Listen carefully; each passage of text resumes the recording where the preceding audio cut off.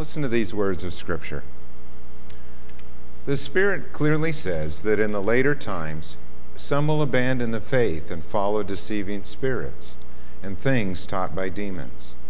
Such teachings come through hypocritical liars whose consciences have been seared as with a hot iron.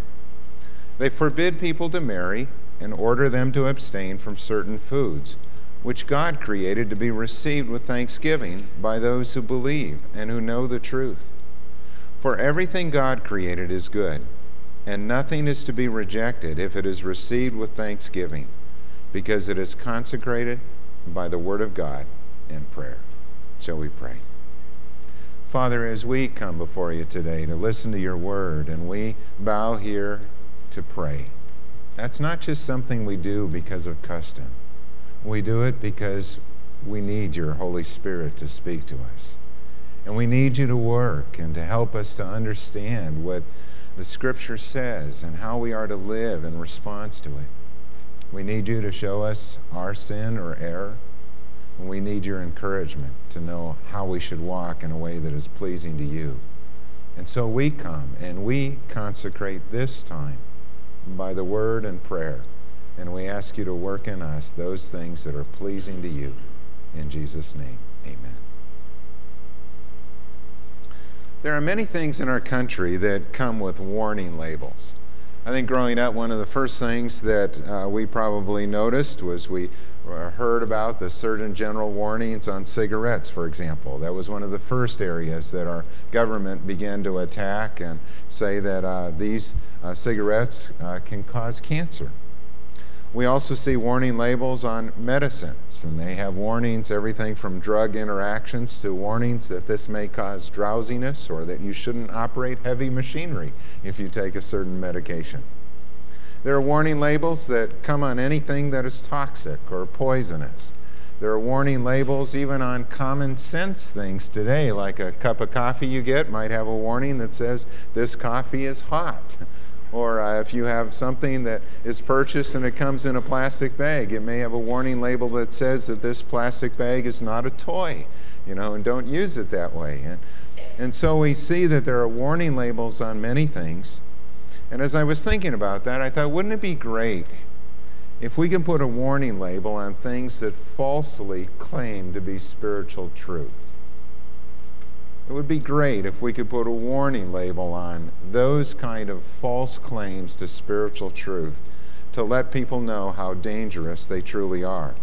I think of that every time I go into a Barnes & Noble and I go into the religion section and I see the mixed bag of things that they put there under that heading of spirituality, because it has many different viewpoints that are represented there. Well, this morning we're going to be talking about some false teachers that had entered into the church in Ephesus, and the things that they were teaching that really were seeking to turn people away from God's blessings and enjoying his good creation. And we're going to talk about this from the perspective of the problem first and then the solution. How do we address that?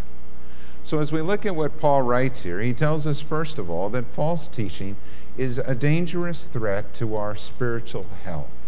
And we see that in verses 1 and 2. False teaching is a dangerous threat to our spiritual health. And here's the danger.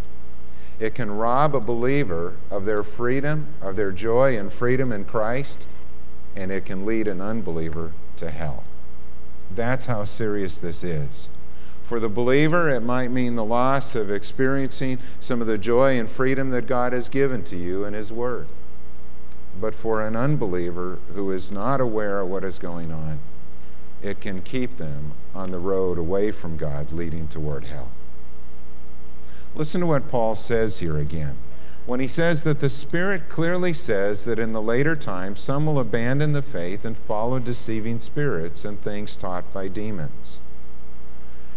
We don't know the exact passage that Paul had in mind here when he was saying that the Spirit had clearly shown him this. It may have been a vision that he had received, or he may be thinking of the words of Jesus himself, who said in Matthew 24, "Watch out, that no one deceives you, for many will come in my name." Did you catch that? He says the word many there will come in my name, claiming, "I am the Christ," and will deceive many. He warns us that this is going to be part of this age, that there will be those who will come along and they'll say, "I'm the Christ, I'm the one that you should follow, I'm the one who has the answers for the world today." And Jesus says no. And these individuals will deceive and lead many astray. When will it happen? Paul says it will happen in the later times, which is not just a reference to the time before the second coming of Christ. It actually is a reference to the church age, the age in which we live, which is why Paul was talking about it then, because they were experiencing these kind of deceivers who had come along even in Paul's day. And what we see is that all through church history, there have been times and seasons when false teachers have come forward. In fact, the word that Paul uses here for later times, that word can mean seasons. That there will be seasons or periods in the history of the church when these false teachers will come forward to deceive many. If you look at the United States, and just on that level, in the mid to late 1800s, Jehovah's Witnesses, Mormons, and the Christian Science all started around the same time in the northeastern part of the United States. It was a period when there was a millennial fever going on, if you will, or people were wondering about that, and is this the time when Christ is going to come back? And there were these different groups that all had their ideas and thoughts on that were not biblical. They were making extra biblical claims. They had their own book of Revelation, they would say, and they led many people astray, and they continue to do so today. But it was a season in which those kind of false teachers came forward.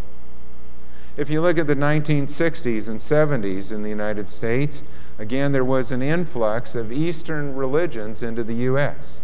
And you had the Moonies, you had Hare Krishnas, Transcendental Meditation, groups like Ekankar or other religious groups that kind of came on the college campus scene and into the country, and many people thought, well, hey, this is the way to go with these Eastern religions and philosophies. But it was a time, again, of spiritual hunger. There was a spiritual hunger for truth, but there were many counterfeits also. In the 60s and 70s, many of you may have come to faith in Christ during that time, as God did a significant work on the college campuses through many of the Christian ministries that were there, and there was a harvest that was reaped.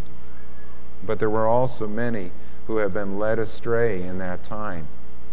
And Paul is saying here that that's the way it has been and will continue to be until Christ returns. But the danger is that some will walk away from the faith and they will follow deceiving spirits. You see, whenever there is false teaching, there is always a victim, the person who is led astray. There is always a deceiving spirit, which Paul identifies as demons who are behind the false teaching. And there is a human agent.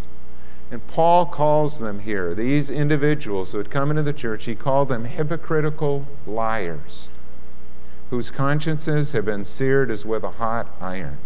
That's a pretty strong description, isn't it? But it's a very accurate one. The word hypocritical means that they pretend to be something they are not. They come along and they can pretend to be Christ or pretend to be a Savior, but they are simply a false teacher. They are liars. They intentionally deceive others for their own personal gain. And when it says their consciences have been seared, in Greek it means literally that they have been cauterized. They've been so burned over by repeated sin that they no longer feel that what they are doing is wrong. They may have once recognized that what they were doing was wrong. They may have sensed that in their life early on, but because of their repeated sin and going into these areas, their conscience has been dulled. It's been seared as with a hot iron, and they no longer are aware of their sin or how far they have gone. I want to show you an example of that this morning, of a man who in our country today, he lives in the Houston area, believes that he is the Christ. What's tragic about that is about how many people are following him today in his claims. And when you hear them, I hope that you will see the warning signals all over the place. This was shown on one of the ABC News programs, and we're just going to show this brief clip here live for you this morning, and then we'll talk about it afterwards. What's going on here? Followers of a new movement, a provocative new Jesus who thinks organized religion is evil, so he purposely insults it by branding himself and his faithful with the devil's mark, 666. I believe he's the Lord, and that's why I'm putting this sign. So a big man with big beliefs reaching millions over the internet and ministries throughout Latin America and the United States, raising millions of dollars from the fervently devoted. Some are moved to tears at the sight of the 60-year-old Puerto Rican, whose legal name, to his eternal pleasure, is Jose de Jesus, which means of Jesus. Jesus drank wine because he didn't have doors. A Jesus who loves women, married twice, and seems to surround himself with hot followers. that's it. These are not models, Very nice. They are his people in a men's magazine photo shoot. And Jesus walking through a neighborhood outside Houston. Jesus of suburbia. You know, when people think about the second coming of Christ, they think about him coming down from the clouds, from there being a big dramatic entrance. Right. They don't think of a guy in a pink shirt walking down the street in the suburbs. That's right. Are you the same Jesus that was here 2,000 years ago? Or are you a reincarnation of him? Or are you a new guy? Who are you? The same spirit that was in Jesus of Nazareth, and the same spirit is in me. You have no scars on your hand from being nailed at the stake, do you? I did surgery in Colombia. Yeah. No, I'm kidding. Yeah. Jesus of the suburbs has a sense of humor, but he is serious about being the second coming of Christ. And he knows many who hear that claim are not laughing. What has made you famous and infamous to some is that you claim to be Jesus Christ. Jesus Christ, man. The second manifestation, the second coming of Christ. That bothers some people that you would say, I'm Jesus. Yes. It bothers a lot of people.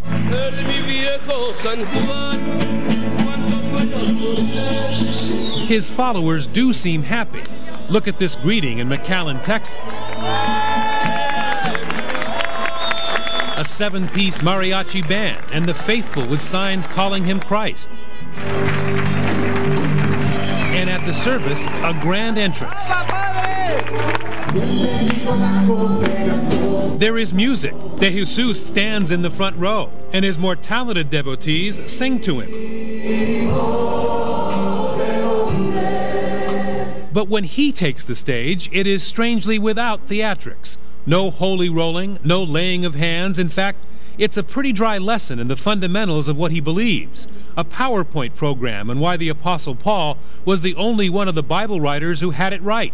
And it's an upbeat, no-fault, sin-free message. You believe that Paul's word is that sin doesn't exist? Totally.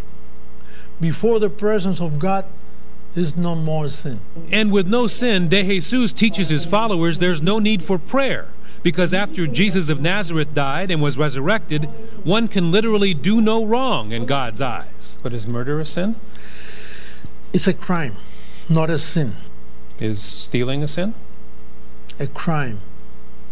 And the difference between a crime and a sin is what? Jail. What you sow, you reap. So the punishment will be here on earth, but not in heaven. That's it. That's what Paul teaches. Heaven doesn't have to do anything with your behavior. You can always access this webcast by logging on to abcnews.com or on ABC News Now. But did anybody see any red flags there?